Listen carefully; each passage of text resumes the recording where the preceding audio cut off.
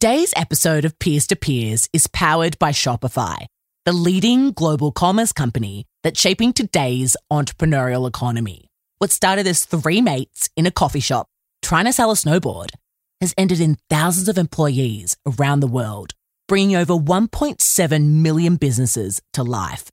You could say Shopify is a peer to us and entrepreneurs around the world. So peers, if you're looking to start your own business, head to shopify.com.au for your 14-day free trial. Welcome to the Peers to Peers podcast, powered by Shopify. Peers speaking, peers listening. This is a conversation for you. I'm your host, Michelle Kidnor, founder of leading Australian podcast agency, The Peers Project, and your fellow passionate peer. Each week, I invite an inspiring millennial entrepreneur from around the globe to chat with me. No filters, just real talk, peer to peer. Together, we unpack what it takes to go your own way and why there's nothing better. As always, thank you for listening. If you enjoy our podcast, please do pass it on. The more peers, the merrier.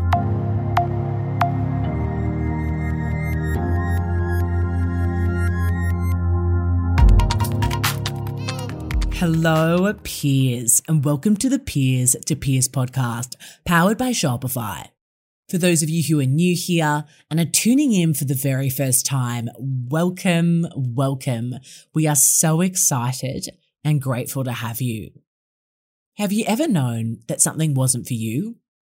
Whether it was a new job or a new cause, you just knew deep down that you weren't meant to be there. That's how today's guest, Amna Akhtar, felt when she dropped out of university after just 1 week, feeling pressured by her immigrant parents to take a more traditional path. Amna followed her heart and left her nursing degree behind, aiming to help people in a different way. Armed with her fighting spirit and access to Google and YouTube, Amna created Girl Dreamer, a non-profit organisation in the UK that's helping other young women of colour to achieve their dreams. In today's inspiring episode, Amna shares how her environment shaped her life, the issues with today's toxic hustle culture, as well as what can happen when you build the community you needed when you were younger. For those of you who haven't yet posted about our podcast on your socials, or if you're new here, please do take a screenshot of this episode right now, post it to your Instagram story, and tag us at The Peers Project so that other peers out there can benefit from the wisdom of these incredible millennial entrepreneurs, and also help us on our mission to empower you all to pursue what you're most passionate about through entrepreneurship. Okay, peers, without further ado, welcome Amna.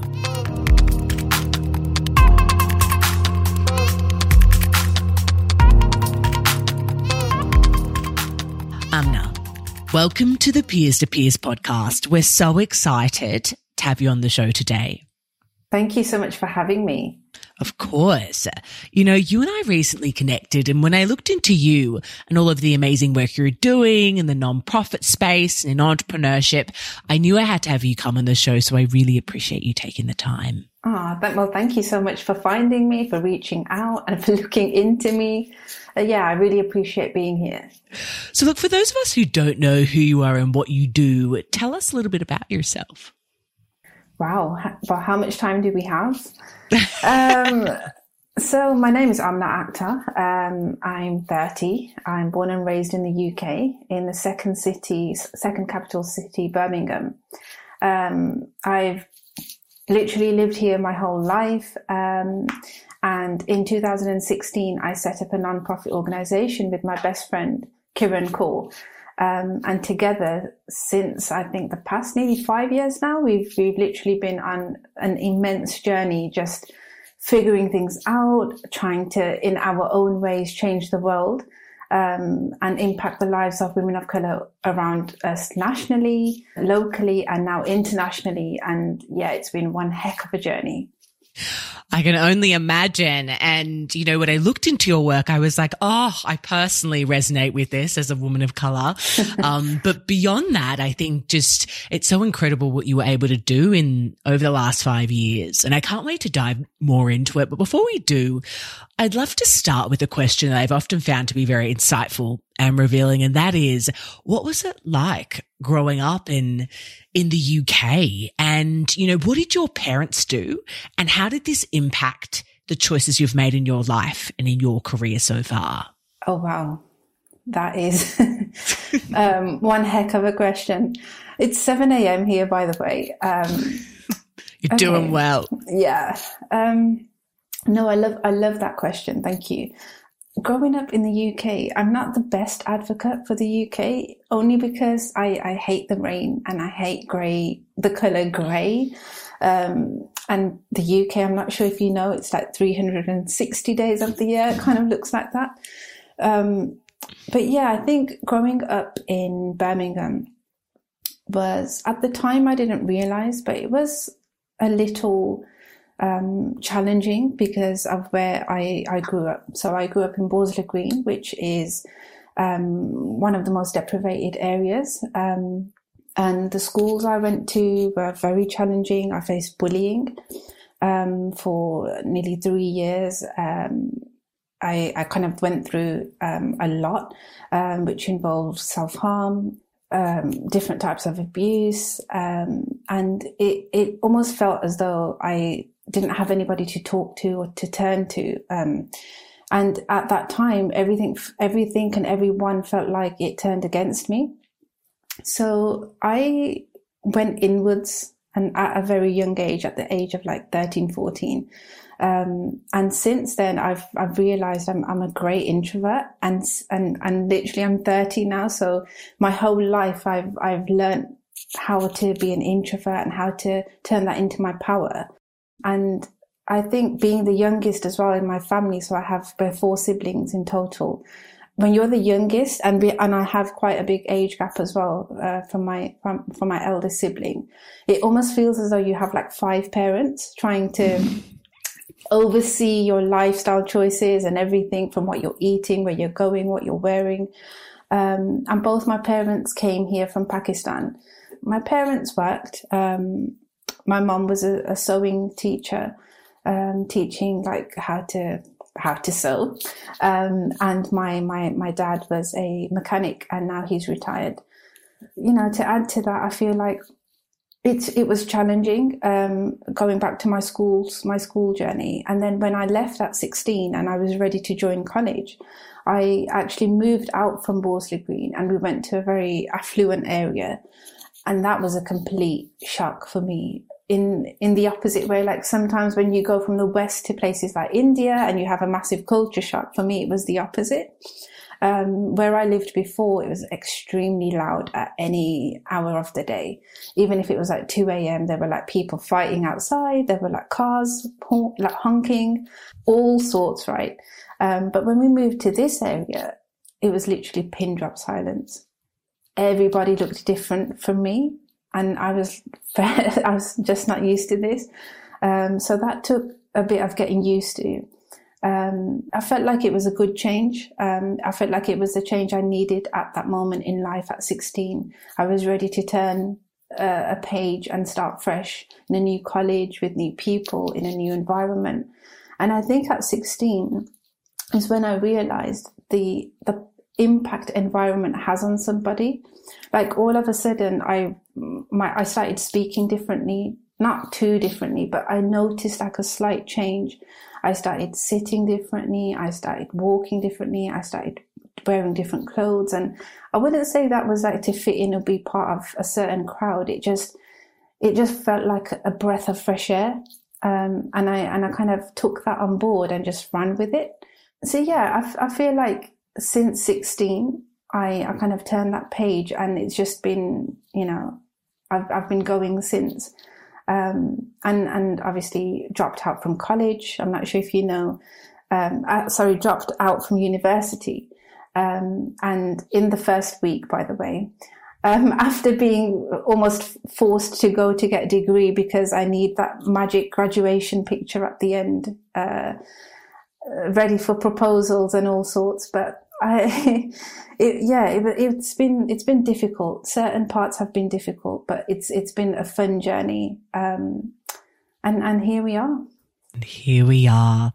Oh my goodness, Amna, your story is fascinating, and I want to dive a bit deeper. So I think something that stands out to me is what you said around environment and how environments can help shape us. You know, for those of us right now who are sitting in lockdowns and, you know, have been in the same environment for such a long time, for what feels like a decade, although it's only been, 18 months, what advice would you give to us about finding ways to change our environment? And then from there, perhaps it isn't as drastic as what you experience, but to help then change ourselves and to become better versions of ourselves. What advice would you have? I love that question. I think I would say specifically to do with lockdown and the current situation around the world, which, by the way, wow, I mean, the past 18 months have been something, to say the least. I think a lot of the time, and I'm finding this the more I have conversations with people, is that in the beginning, and I can see the pattern and how it's evolved. Like in the beginning, it was almost fun, the whole banana bread baking and doing this and doing that and discovering Zoom, and playing games online with each other and doing the whole Netflix party. And then there was a period where people it kind of hit them. And then they just were like, okay, I'm stuck. I can't leave my house. I can't meet my friends. I can't go out to socialize and do my normal day-to-day things. And I found that some people were trying to run away from that feeling and escape from it. And some people who were extreme extroverts at the time just completely changed, and they went inwards and they almost sat with themselves and sat with the situation and kind of looked at it in the eye and almost acknowledged its existence and were like, okay, well, if this is the situation, what can I do with it, with the current resources and abilities I have right now, and the options that I have right now, and let's kind of make it work. So I know some people kind of put their life on pause and were like, oh, I'm going to turn 30 like I was. And we were like, okay, I'm not going to celebrate it this year. I'll celebrate it next year when the lockdown lifts. But, who's to say the lockdown will lift in a year's time? I mean, I am rooting and hoping that it does. But, you never know these things. And I feel like flexibility in all situations is key.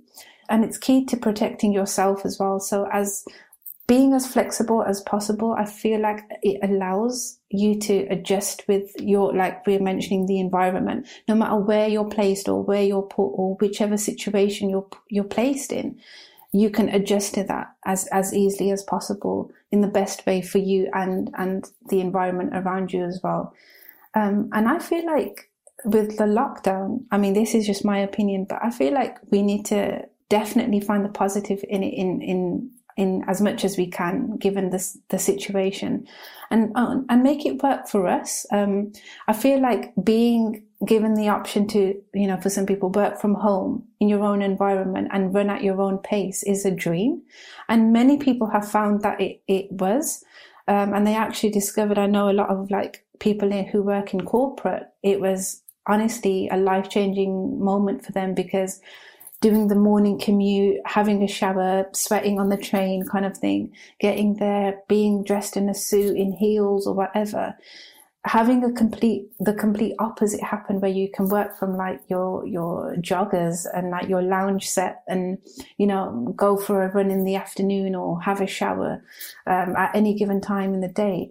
It allowed for, like we were saying, that flexibility to be you, to be human, and to almost prioritize life as well as work, and not just work and then a bit of life from like 6 to 8 p.m. in the evening. I feel like that just opened up completely for people. So true. And I think, us as entrepreneurs, we've always kind of had more of that flexibility and that ability to do what kind of we need to do during the day. So I guess, yeah, giving that to our fellow, corporates and whatnot has been amazing. I love what you said around looking inwards, whether it is during the pandemic, the last 18 months, or when you were 16 and you were forced to look inwards when you made that massive transition. How can we best look inwards? And what do you think the value of looking inwards is? Another great question. I think how we can look more inwards is by almost absorbing who we are as a whole. So sometimes I know people, they kind of mask their feelings or mask their emotions or mask their authenticity just to kind of fit into a moment or a situation or a vibe with their friends or a partner or any circumstance or situation. And I think to look more inwards, we need to start letting go of that and sitting with ourselves and looking at ourselves in the mirror, figuratively speaking, like not always having to sit in front of a mirror. But I think we need to spend more time with ourselves in genuine ways and not in the Pinterest ways where we're like sitting there in an aesthetic place and having our like matcha coffee latte right next to us and having those Instagram moments. No, I don't think that. I think we even need to strip it down more and literally sit with our spiritual selves, our soul selves, and connect with ourselves more.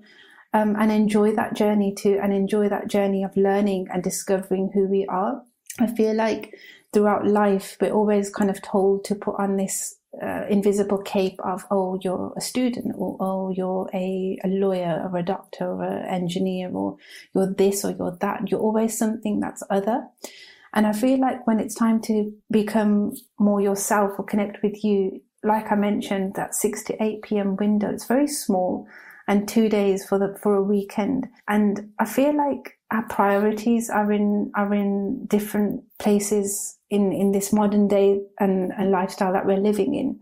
For me anyway, I feel like, in my opinion, we need to strip it back down and retreat to our human selves. Like, we're here for much more than just working. We're here for much more than just existing. We're here to thrive. We're here to learn and enjoy the human experience. And I feel like the more we understand that, the more we can connect with ourselves and understand our purpose and even why we're here, why we were chosen to experience this life and what we can get out of it. So yeah, I feel like kind of connecting with the human self more in genuine ways is the way to look inwards and connect inwards more. I've almost found this superpower where I can be in any situation and I'll be okay, because it's that I've got that reserve inside me that I know, and I know where it exists inside me. I know how to access that reserve.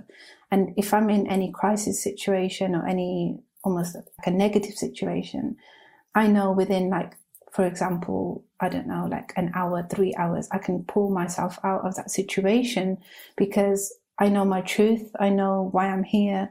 I know all those bigger reasons of my existence. And when I kind of put that into perspective, it's like, oh, okay, nothing is too big enough to kind of scare me or push me off my track. If I know why I'm here and I know what I'm here to do and what my existence means, everything else is okay. I mean, if you know why you're here, I'd love to know why you're here. Sure. You know what? I'm always toying with this idea of what's my true purpose, or, I think I know what I'm passionate about, and it's definitely having these kind of going deep within myself and then within others. That's definitely something I'm passionate about. I think, to be honest with you, I'm still trying to figure out what my true purpose is.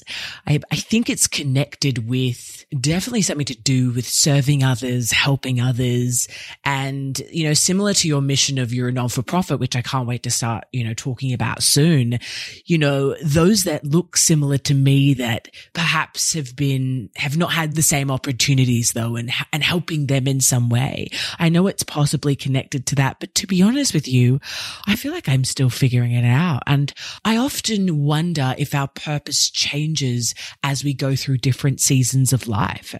So yeah, I mean, I'd love to hear your thoughts on that, or we can move along, whatever you. Yeah, I definitely agree. I feel like when people ask that question, it's definitely always tied to purpose. And I've found that with all the conversations I've had with people around existence and why are you here and like, what are you here to do? It is always tied with purpose. And I feel like it's true. It's almost like, I don't know, there's so many different like versions of, if we sit down and pick why we're here, I feel like there's so many different reasons to that, and it can come culturally, religiously, spiritually. People have so many different understandings of life, and it's just so interesting as a topic to discuss and unpick and learn. And sometimes you hold a belief like, oh, I'm here to, I don't know, return back to the higher power, or I'm here to do X or complete X job, or I'm here to find my other half and connect with them. And then when you hear a different perspective from someone who's from a completely different culture or religion or spiritual background, it completely opens your eyes up to a whole other understanding. And you're like, okay, I did not consider that before, but wow. Yes. Wow. That is like so true. And I think that's part of the reason why I love these conversations. You know, on the show, we have all of you amazing humans from everywhere, from the UK, from India, from the US, from Oz, from Cambodia, wherever, you know. And I think for me, at least, it's getting those different perspectives on it. It's just, I find it fascinating because it does challenge you and it makes you question what you think. Definitely. Oh, I love this. So I want to go, love this conversation. I want to go a bit deeper into your story. You know, so at 16, you had this massive kind of shift. Your surroundings and your environment changed who you were really at the core of it, and probably made you become more of who you truly are. And then you headed to university. And as you said, within 1 week, you'd quit. You know, that's a very bold move, I will say. And I guess everything we've been talking about is very bold things, you know, owning your passion, owning your purpose. What was that time like for you where you made that bold decision to leave university and take the road less traveled? I feel like I made that decision before I even went to university. So I'm going to go into a bit of culture here. So as I mentioned, my parents are Pakistani, and they came to the UK 60s/70s. It's interesting being like a first gen immigrant. So you'd kind of look at it as, oh, so okay, I'm 50% British, I'm 50% Pakistani, and I'm kind of navigating my life. But in my parents' eyes, it's no, you're 130% Pakistani, and like you're a tidbit of British. But, you know, what do we do when we're going into school and we're trying to assimilate, right? And we're learning British culture, British values, and then they don't align with Pakistani values, for example. And then it's like, no, you just do your school thing at school. And when you come home, you're 100% how you're supposed to be. And I mean, that is difficult in itself, right? And my brothers and sisters always say I have it easier because I'm the youngest. And by then my parents kind of relaxed more. But I mean, fair, like my sister, for example, who's the eldest, yeah, I can understand how and imagine how difficult it must have been for her. But I think that's where the first kind of difficulty came in, knowing that, okay, from 8 till 3 p.m, I'm a different person. And then from 4 p.m. when I come home, I'm a different person. And there was always these two versions that the world wanted me to be. And then there was the version that I wanted to be. And when I was like much younger, like secondary school, I got to be myself after midnight. Like I would wait till everyone went to sleep and I'd stay up and I'd listen to music and I'd sit in my windowsill, open the windows wide. And I know it's cold in the UK, but I would stay up till like 3, 4 a.m. and just listen to music on the radio. And that was when I genuinely felt like I got to be me and I got to connect with myself. And I didn't need other things. Like I didn't need to watch a show or read a book. I just wanted to sit there and listen to the vibes and watch the sky. And when I go back in my head to that moment, honestly, it just brings me such peace. That was when I got to be myself. Going back to university now, when I finished college, I didn't get the best grades. And I don't know why, but for some reason, many brown people just think that their kids are going to go on to become doctors and the backup is engineering or something. One day, like a week before university starts, my parents are like, right, so you're going to study medicine, right? And I'm like, what? We've never discussed this ever before. I've never had tutoring. I've never done like the 11 plus. Like, where did you just pluck this out of? And they're like, no, well, obviously, none of your brothers and sisters have become a doctor, so you're our only hope now. So, right, so you're going to study medicine. And I'm like, no, I'm not. And then they were like, okay, well, what are your grades? And obviously then I had to share that. And they were like, what's this about? Like, why didn't you get good grades? And why didn't this and why didn't that? And because they didn't understand the system, how GCSEs worked, how A-levels worked, how getting into university worked and what you had to do, like an interview or apply through UCAS. For them, it's just like, make it happen. Go and make it happen. We don't know how to do it, so you go and do it. And I don't know how to do it because I've never done it. So I'm kind of learning on the job here. And because it's not my interest, I really don't care. So I'm not really giving much enthusiasm and time and energy to it in a genuine way. So anyway, I applied and I got in to do nursing, of all things, the thing that needs you to commit to it 1,000%, because like you're dealing with people's lives here. So I got in to study nursing and I knew it was not me. I knew I was not here to be a nurse. Take my hat off to nurses around the world. Honestly, amazing human beings. But it just wasn't for me. And my parents were like, right, good, okay, as long as you get a degree and it's in something like medical, that's fine, that will do. So I started and it was Freshers Week. And the moment I even stepped into like the city that I went to go and study in, I was like, no, this is not happening. I can't do this. And I knew then, like, if I was to just kind of settle and zip up my true, authentic self, that I would lose myself. And I wouldn't be true to who my existence, coming back to that, why am I here? I knew this wasn't the reason I'm here. So I knew that I had to make a drastic decision and fast. So I just went up to my tutor and I said, I want to quit. And she just looked at me. And have you watched the series Friends? Oh, love Friends. Right, thank you. Okay, you know when Chandler wants to quit the gym? And they almost just don't let him. And he's like, I want to quit the gym. And then they bring out Maria and they bring out all these different things to kind of keep him there. It was honestly like that. And then she made me feel so bad for leaving. She was like, do you know you've taken the space of someone who really wanted to be here?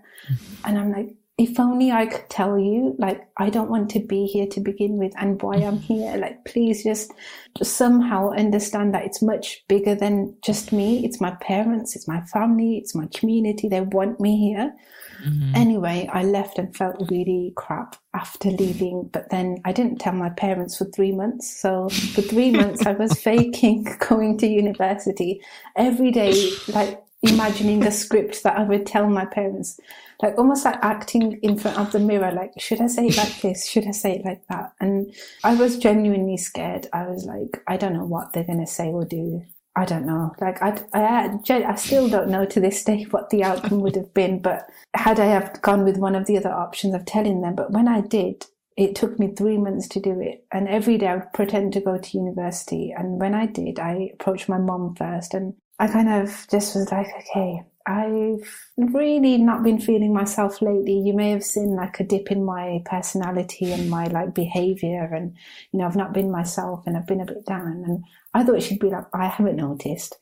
But she was like, yeah, I've noticed a little bit. Is it because it's winter and you hate winter? I mean, I was like, yeah, well, that's definitely adding to it, but I'm not happy at university. And I did tell you that this wasn't for me. But you did want me to go and try it, and I have. And, you know, I've done 3 months, so I can't do it anymore. And then weirdly, they were like, okay, do you have anything in mind that you want to do next? And I just said, oh, wow, I'm having to think on the spot here because I can't just say nothing. And then I was like, yeah, I really want to like make a difference in the world, just how doctors do, but in my own way. And, don't worry about it. I'm going to figure it out and I'm going to smash it and I'm going to let you know how I'm getting along. And then, yeah, like they were okay with it. And then I let my mom tell my dad. And then we had a chat, but it was fine. It was actually much better than what I thought it would be. That was the story of how I left university. Wow. I think, just so much of that. I was just chuckling along, for our peers out there listening. You can't see me, but I'm sitting here chuckling. I think the reason for that is just because I just love the fact that you knew straight away deep down and you listened to yourself, although it did take you some time to figure it out and to tell your parents. For our peers out there listening who perhaps feel like they've been in a job that they're just not enjoying, or a career path that they're not 100%, like they don't feel like it's 100% right, or maybe they are at university still and they just don't know if what they're doing is right for them. What would be your advice on how to best tune in to yourself, your true self, and then act accordingly? I would say do active, quiet time with yourself. That's not when you're in your bedroom, lying on your bed, on your phone quiet. That's like literally sitting quiet. And again, going back to that mirror, sitting with yourself in active silence where you're actively listening to things that are happening inside of you. And I'm like a strong believer in all the tools are within us. And I hated that quote. I absolutely hated that because when I was younger, I was like, what does that mean? I'm sorry, like you're just telling me it's in me. I can't literally climb down my boat and go inside and find where this is. Like, what are you talking about? Like, what are you saying? It doesn't make sense to me. And now I literally am an advocate for that. I think it's when you understand the meaning in between each of those words. You kind of read between the lines of that quote and you understand what it truly, genuinely means. You understand that literally everything is written within your body. Like it's coded inside. Anything that you need, you can access from within. And I think if you have no idea what I'm talking about, it's obviously, and yeah, it's going to sound like how it did to me, but I please like go and read that on Google and keep reading it, and then even contact me and I will tell you how to decode that. Connecting with yourself is one of the best things that you can ever do, because you'll realize, almost as though you're watching a movie and you kind of feel those emotions, like when you watch a horror film, like you're scared as anything, but there's nothing happening around you right now, right? But it's that emotion that we kind of build in our minds and in our bodies that we begin to feel. So when you're feeling a certain way, like for example, I'm feeling like I'm depressed at my job, or I hate my university course, or I hate this, or I dislike that, or I don't want to be in an environment that's, just weighing down on me. At the same time, like you said, you don't know what to do with that information, or you don't realize that you hate it, but you're feeling the symptoms of, not being happy, being depressed, and not eating that much and not sleeping well. Those little symptoms that are happening is your body communicating that to you, right? So it's telling you, look, you're not sleeping well. Can you listen to me? Like I'm literally waving you down and flagging you down here, but you're not listening. So going back to that active listening, we need to do more of that when we're in those situations, because your body is trying to communicate something to you, and it obviously doesn't speak the language of English or any other language that you speak. It has its own way of communicating. And I strongly believe that we need to learn that language so we can truly understand, okay, Michelle, you don't want to be here. Okay, what are the symptoms right now? I'm feeling X, Y, and Z. Okay, let's take some time. Let's digest that. Let's even do a 5-day tester of changing things up within that course or within that environment. And if it still persists, it's not for you. And the more you sit with yourself, you also unpack and understand what is for you. It will come. Like that moment will come. For me, that moment came at, I would say it was like 1920, where I did leave university. I was trying my hand at other things and, it wasn't happening, and I was experiencing failure, and I just thought, there's so much pressure. Like there's one pressure for me to make it for myself, But the added pressure of an audience that I didn't invite is watching me, like my family, my parents, my community, my friends. That's annoying me more. And, you know, if I just had that time to myself, I feel like I could have done it. But I think with the added pressure that people put on you, and then the pressure you have on yourself, yeah, it's not a good look. Talk us through your aha moment and how you navigated that time at 1920 where you had to figure it out. You know, was this when Girl Dreamer was born? And if so, how did the idea for Girl Dreamer come about? I had my aha moment when I was around 20. I started a brand and I ran it for around 2 to 3 years. At the time, I thought I was going to smash it. Like, I really put everything into it. And I think reason why I thought I was going to smash it more was because of like hustle culture on social media. It was in the start, right, of it. And it was the beginning of when hustle culture was born. And it was like an aesthetic that you'd subscribe to, like, yeah, like, I'm going to sacrifice sleep and I'm going to do this and I'm going to do that. And you didn't do this or that, because a lot more came with it than what you'd see on somebody's Instagram post or somebody's YouTube video. And again, it goes back to that quote of, don't compare your chapter 2 to someone's chapter 45, right? Even though you're both posting at the same time and you both have things in common, it still doesn't mean that you're both in the same places. And I think I resonated with that a lot. But my aha moment came when I was beginning to do things like have my own business, and I needed to be out for certain hours of the day and go to certain places. Like, everybody in the UK knows London is like its own different country, right? If you tell people outside of the UK you're from the UK, they're like, oh, London, yeah, I'd love to visit one day. And I'm like, oh, that's great. Well, you can also visit Birmingham because I don't live in London. Obviously, having to go down to London quite a bit to be a part of like expo shows and go to meet people and attend conferences and network and do all that good stuff. For my parents, it was like, well, why can't you just do it from your bedroom? I was like, okay, if I could, I would, but I can't do that. And then they were like, okay, so it's 10 a.m. now, make sure you're back by about midday. And I'm like, just slight detail, it takes an hour and 30 minutes to get to London. What do you want me to do? Unless you're like private jetting me, like, and like doing something, like, this isn't going to work. And I think it was that frustration. Like, I was so angry and annoyed because, quick story, I had an opportunity to go into sports professionally at a young age.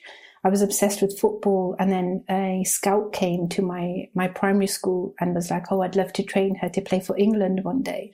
And my PE teacher was like, okay, we're getting your parents in, we're going to let them know, and then we'll sign you up and then you can train. And then my dad came in and was like, hell no, she is not running around in shorts on a pitch with guys and the whole world watching her. Thank you very much. And then like took my hand and we walked out. And that happened 2 or 3 times in secondary school as well. So by that point, I'm just frustrated now. So, and then I was like, okay, I want to be a policewoman. And they were like, no. I was like, oh, okay, I want to do forensic science. Like, I love that kind of thing. Like, oh no, you can't do that. So as you can imagine, at this stage, I'm just like, what is the point? Again, why am I here? If I can't do the things I love, why am I here? And then I started learning more about NLP and law of attraction and all of that stuff. At 1920 is when I started delving into that and learning about energy and how to manipulate it. And I was like, I'm enjoying this. Like, I'm gaining some powers here that none of my family know about. So I'm gonna actually use this on them. So first I learned how to protect myself. So when I was in situations where I was confronted by my family, like, oh, you're not on the right path. Why aren't you doing this? Or why are you wearing that? Or why are you going here? You went out yesterday. Why are you going out today? I learned how to not take that personally. And it was a them problem, not a me problem. And now this is all coming out on like social media, like you see on all the top trending Instagram pages where, you know, amazing brands are telling women of color and just people around the world, like, you know, protect your peace and learn your power and tune into this and do that. And that's something that I obviously literally went through a decade before, and I learned through myself. It's one thing when people tell it you online. It's another thing when you go through it yourself and you're kind of learning these things whilst you're going through them. I was just really frustrated, and I thought, where am I supposed to go? Like, who can I talk to that will genuinely understand me and give a damn about how I'm feeling? For the life of me, I couldn't think where I would go. Like, literally, I can't call child helpline because it's not that serious and I'm not a child anymore. Like, where's the next thing? Like, it's not life-threatening, but it's life-threatening in a mental way. Like, I feel like I'm drowning here. And again, going back to that 5-parent thing where your siblings are much older and they didn't have it this way. They had to go to university. They had to get married. And because I was refusing a degree and marriage, because I was like, I don't want to get married either. And then they were like, for real, like, you're saying no to everything. Like, so I was considered like a rebel just for wanting to have something different. So out of that frustration, I was like, I wish there was like a community of people like me who are like dreamers and they're on their own journey, but nobody gets that journey, but they do. And that's all that matters. But imagine if there was like a community of us, like, what would happen? And, we'd be there for each other because we'd get the struggle, we'd get the challenges, we'd get the highs, we'd get the lows, and we'd have like laughs and we'd enjoy life together, but we'd also give that solidarity and that support and that sisterhood to each other. And then slowly but surely, that's when Girl Dreamer was kind of in the making, because every day I'd have those thoughts like, I wish. And then I wish turned into, it's happening. Incredible. How do we turn an abstract idea and want and desire into a business? If I could go back in time, because I obviously turned an idea into a business, I would say sitting with myself and understanding what my needs are, what my vision is, what my passion is. So before we kind of form a formal business plan, we need to form like that feeling inside of us. Like, how does it feel? How does it look? Almost, how does it taste? How does it sound? We have to do that mental check within ourselves first. And the more you sit with that and that idea keeps circulating and orbiting around you, you'll understand that it's here for you. Like, this is your calling moment. And to kind of harness that and run with it. But not run with it in a way where, again, back to hustle culture, you're like, okay, within like 3 months, I'm going to make like 10 million pounds and I'm going to do this and I'm going to do that. No, I feel like we need to sit with it in a genuine way where it's like, if I did X, it would make me feel this, which essentially would do this for the world, or this for this group of people, or etc. Those abstract ideas are very abstract when they come to you. Like, I'm talking like there's psychedelic colours in there. And sometimes it's hard to comprehend that and almost turn that into reality because it's so big. Like, when you have a dream, like, say, for example, my dream is to live on one of like the 90th floor in a Manhattan apartment. And currently I'm sitting here. That's abstract. And I'm like, I want like this. I want like that happening. I want like parties I want to attend in the Hamptons, and I want to do this. And I want to be a part of that circle and society. That's a big dream, right? And currently, like, I'm worlds away from that. But it's turning those big ideas into small nuggets of information and almost having that in a digestible way where it's easy for you to comprehend and understand and turn into the next thing now. So turning a massive thing into like another massive thing it's a bit impossible because you're so small right now. Not in a negative way, but you're just you right now.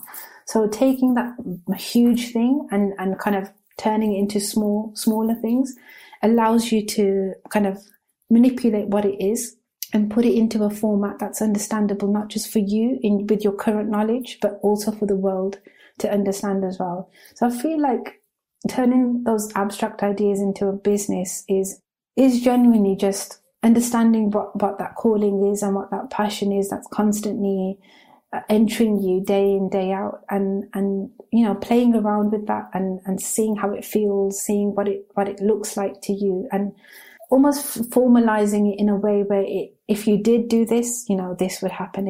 If I did pursue this would be an outcome, and playing with that equation until it feels right, and then literally just wake up one day and go and register your company. Tell us about the day that you registered your non-for-profit, and, what was that time like, after all of the struggle? Tell us a little bit about that day and what came after that. Michelle, it's honestly a funny story. So Kieran and I literally one day woke up, and we worked in a co-working space in Birmingham. And we came in one day and we were like, so we know we're passionate about like impacting the lives of women of colour, and we've been doing like mentoring and like after school extracurricular clubs with like teenage girls in inner city areas, and we love that. So shall we open a company? And then she was like, yeah, we could do and then we were like, oh, okay, so what would we need to do to open it? Oh, okay. So we'd go into like Companies House or something online, and then literally we just asked a friend, hey, do we register as a limited private company or as a social enterprise? And she was like, yeah, I feel like you could maybe go for this option because like, you're open to government funding, and then you can also make your own income. And we were like, yeah, that sounds pretty good. And literally bought Girl Dreamer, found the domain online, purchased it. And when I mean after that day, we did nothing for 6 months. Like we were just like, oh yeah, like, so we bought a domain, we registered a company, like good stuff, like amazing. Like, like that's great. And then it was only 6 months into it, someone told us, oh, I'm just doing my accounts. When are your accounts due? We were like, what accounts? And they were like, oh, so your accounts, at the end of the year? And we were like, but we haven't done anything. And they were like, oh, okay, so I'm just going to leave you with that because I've got to get on with my work. And when I mean, like, we literally Googled what that meant, and we were learning on the job nonstop. Like every day was like, Google this, YouTube that, Google this, YouTube that. And this is when I love technology. I'm just like, honestly, right now, anyone in the world who has an internet connection and a laptop, the world is your literal oyster. And sometimes it's so overwhelming. And in fact, you find that you don't do anything because you're just too overwhelmed. But yeah, we learned on the job. That was the day we registered and how it went. We did nothing for 6 months. And then 6 months in, we were like, okay, we think we need to sit down and kind of understand what the heck like we're doing here now, what our services are, what we want to offer women of colour. And then since then, since that moment, we started running small events every 6 weeks. It was called Girls' Night In. We would put on like an evening of food, music, vibes, get women of colour to come and hang out and kind of build a community themselves, actually, make friends, connect, network. And that was our first ever project. Yeah. Oh my goodness. It's just so interesting how, how it all happens in the early days. I think people would look at you, Amna, and think, oh my goodness, you're Forbes under 30 TEDx speaker. Like the list goes on. Like she must have just had it from day one, but they need to listen to this podcast. I've got a couple final questions for you. And I guess the first one is, talk to us a bit about that transition from like we're young, early 20-somethings, trying to just run some nights in, girls' nights in, to this is a full-blown enterprise and non-for-profit that we're running. It's now my full-time job and can sustain my living. Like, how does that even happen? It's so scary. It's so scary. It's honestly very scary because when you're responsible for your paycheck, it's a whole different game. Different game. Right. So you're just like, okay, so every day matters. Like not understanding business, not understanding the third sector, not understanding non-profits, basically not understanding much, but just having a passion. And then we both had the passion. I'm more of a creative and Kieran is more of a logistical brain and like practical and numbers and not numbers, she's had to kind of become a numbers person. It was very difficult because we both didn't understand. So we're looking at each other like, well, who's going to take this job, like this part of the company? And then it was literally a roll your sleeves up moment, and literally just Google things as we're going along. And that was so difficult, so scary, because it's not just a fun college project. This is a company. Even in the first year, it's like, oh God, if I do anything wrong, I don't want the government knocking on my door. Like, I don't want to go to jail.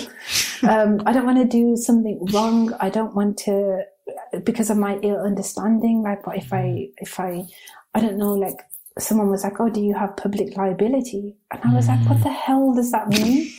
Like, honestly, what does that mean? I just felt like I was such a kid still. And because I didn't have any experience or build up, like I wasn't doing a business degree where there was a build up of 3 years of learning the jargon and learning all the different terms. And so I guess it was a moment of, okay, if this is what I'm going to be doing day in, day out, I need to learn. Like, I need to get on with it and I need to learn.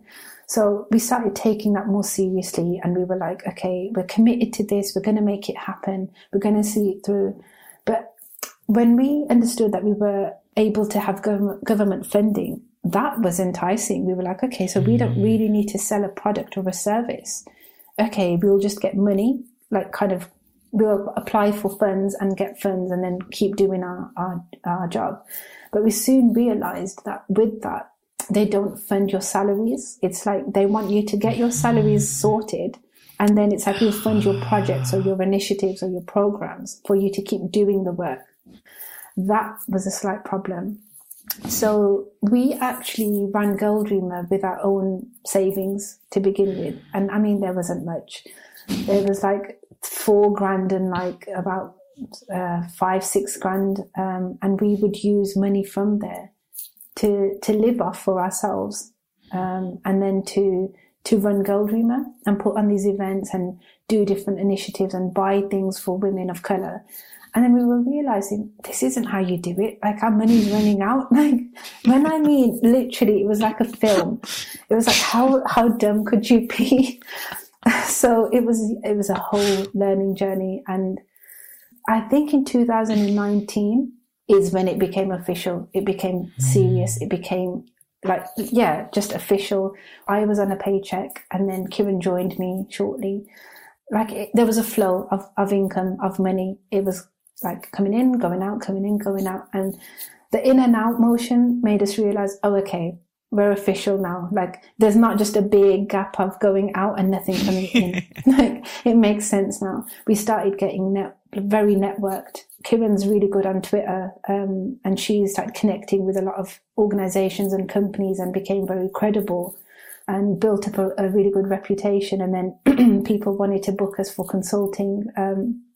And then she would handle that, and I would be running Instagram at the time and building the community side of things. So we found our strengths, and we just ran with it. So I kind of took the more being there with our community, and she took the services side of stuff. 2019 is when I would say it got serious. Oh my goodness. And serious it got. I mean, as I mentioned before, you're 5 years deep.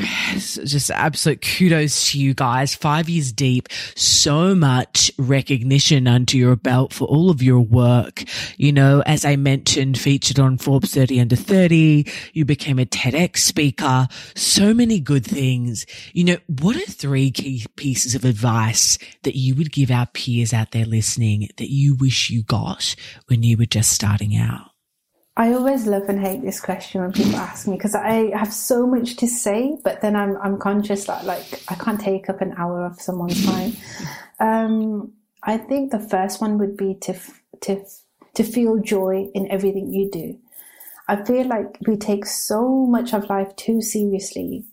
Before you know it, like, that moment's gone or that time's passed, and you kind of wish you just reminisce on it a lot. You kind of hold that idea and that feeling in your head, and you keep playing it back to keep connected with it, or I don't know, like, find those lessons in it. And I feel like we need to be more conscious of it in the moment and just enjoy it. Even if it's something difficult, make it fun. So, like, I had this thing where I would have challenges, like like quite tough ones, and I just turn it into a game, so it's more it's more easy and digestible for me, and I just turn it into like fun. And anytime now at Girl Dreamer, if I'm not feeling joyous or I'm not feeling like it's fun, I take a break. So like if I'm not feeling like it's fun today, like I'll take a break, I'll step back and, you know, just take a day off or go on a walk or come back when it feels fun. And that's not to say like you should only work when things are good or when things are fun, but that's a personal thing for me where I need to feel like I'm feeling like my bones are happy, like that inner happiness. So that's the first thing I would say. The second thing is take your time. Again, going back to that hustle culture where you've got to make it before you're like 12 and you've got to have like a penthouse in like somewhere by 15. London. Yeah. And it's getting worse day by day. Like my nephews who are like 19 and 16 now, they're just like, Mom, I need to make $1 million, £1 million. And my sister's just like, whoa, like calm down there. Like you need to go to university first, or you need to continue with your studies. But because of what we're exposed to, and like, you know, just how technology works and how you can make money off of, you know, having a phone in your hand, I feel like it's detrimental. And it's to know that it's okay to take your time, and things take time, like cooking a dish or mowing the lawn or, you know, doing something. It doesn't just magic itself. Like every single thing has its own respective time, and let that time play its course and, you know, happen. And the third thing I would say is be authentic. I can't even stress enough how much we perform, like as society, as people, as just, performative culture is just not a vibe for me. I feel like being authentically you is less exhausting, and I like things that are not exhausting, because why is it exhausting and for what? Like, I'm sorry, why am I having to perform in a certain way? Not because you told me to, but because I'm telling myself I need to do this thing in a certain way. I feel like, and I said this to one of my friends, I'll quickly mention it, is that, you know, when corporate culture became a thing, like when you think like, let's be real, like America does things and then the world follows America, right? So in like 80s, 90s, when like for me anyway, I feel like it was then, when like corporate culture was like on a whole different level and booming. It's like it trickles down into society, and we all have to kind of assimilate and become these like, you know, shake hands like this and wear suits like this. And now it's like you go into meetings in like a hoodie and like a pair of joggers, and it's claiming that to make it you, to make it fine, to make it okay. Like maybe we don't need to wear a 3-piece suit and like, you know, stand like this and network like that. Maybe what does networking mean today? It needs to be relevant and okay for today. Are we still doing things that are coming from 80s, 90s, like corporate culture kind of start then? And if those things were happening, maybe it was okay for those environments, but what's your environment? Like being conscious of that and doing what you can and should do for where you are is an important one. Amna, honestly, this has been so interesting. So before we come to the close of today's episode, I want to take a moment to acknowledge you, Amna, for the amazing work you've done and that you're doing, you know, for showing us that it's okay to chase our dreams, to have big goals, and to do what feels right for us. And for that, we really appreciate you. Thank you so much. And can I just say thank you for having me? And I absolutely love your voice. You have the perfect podcast voice. It's like you need to have like a series on Calm or some sort of app where you just read bedtime stories, because I'm trying to stay like aware right now. Like, yeah, what are my answers? And like your voice honestly is so soothing. And thank you for having me. I appreciate it. So the final question is how we finish every episode of the Peers to Peers podcast. And that is, what is the value of pursuing what you're most passionate about? I think it goes back to living your truth. The value of that is that you are living your absolute truth. Yeah, I'm just going to mic drop it there. I'm not going to add to that. I'm not going to elaborate. Just, you're living your truth. Amazing. Amna. Oh my goodness, we've had an absolute blast. Thank you so much. Where can we learn more about you and Girl Dreamer? You can learn more about Girl Dreamer at girldreamer.co.uk and Hey Girl Dreamer on all social media platforms. And you can learn more about me on Aesthetically Amna. I'm off social media, but I have a website, I have a newsletter. So if anyone's interested, you can find me there. Amazing. We'll link them up in the show notes. Thank you so much again. Thank you.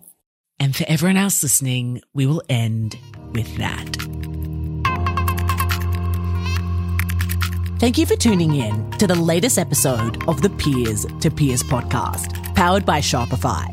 Remember, peers, we're here to help you turn your passion into a business. And so is Shopify. And so if you're looking to start your biz, head to shopify.com.au for your 14-day free trial. Peers, that's a wrap. We hope you've enjoyed your introduction to our latest guest peer and that you find them as gung-ho as we do, which is our way of saying inspirational. For more, make sure to subscribe to our show on Apple Podcasts, Spotify, or wherever you get your podcasts, and leave us a review. We produce with passion, and it doesn't stop here. To see what else we're up to, visit thepeersproject.com or follow us on Instagram at thepeersproject. We'll have fresh, real talk for you next week, peers. Until then, if you need inspiration, look amongst your peers.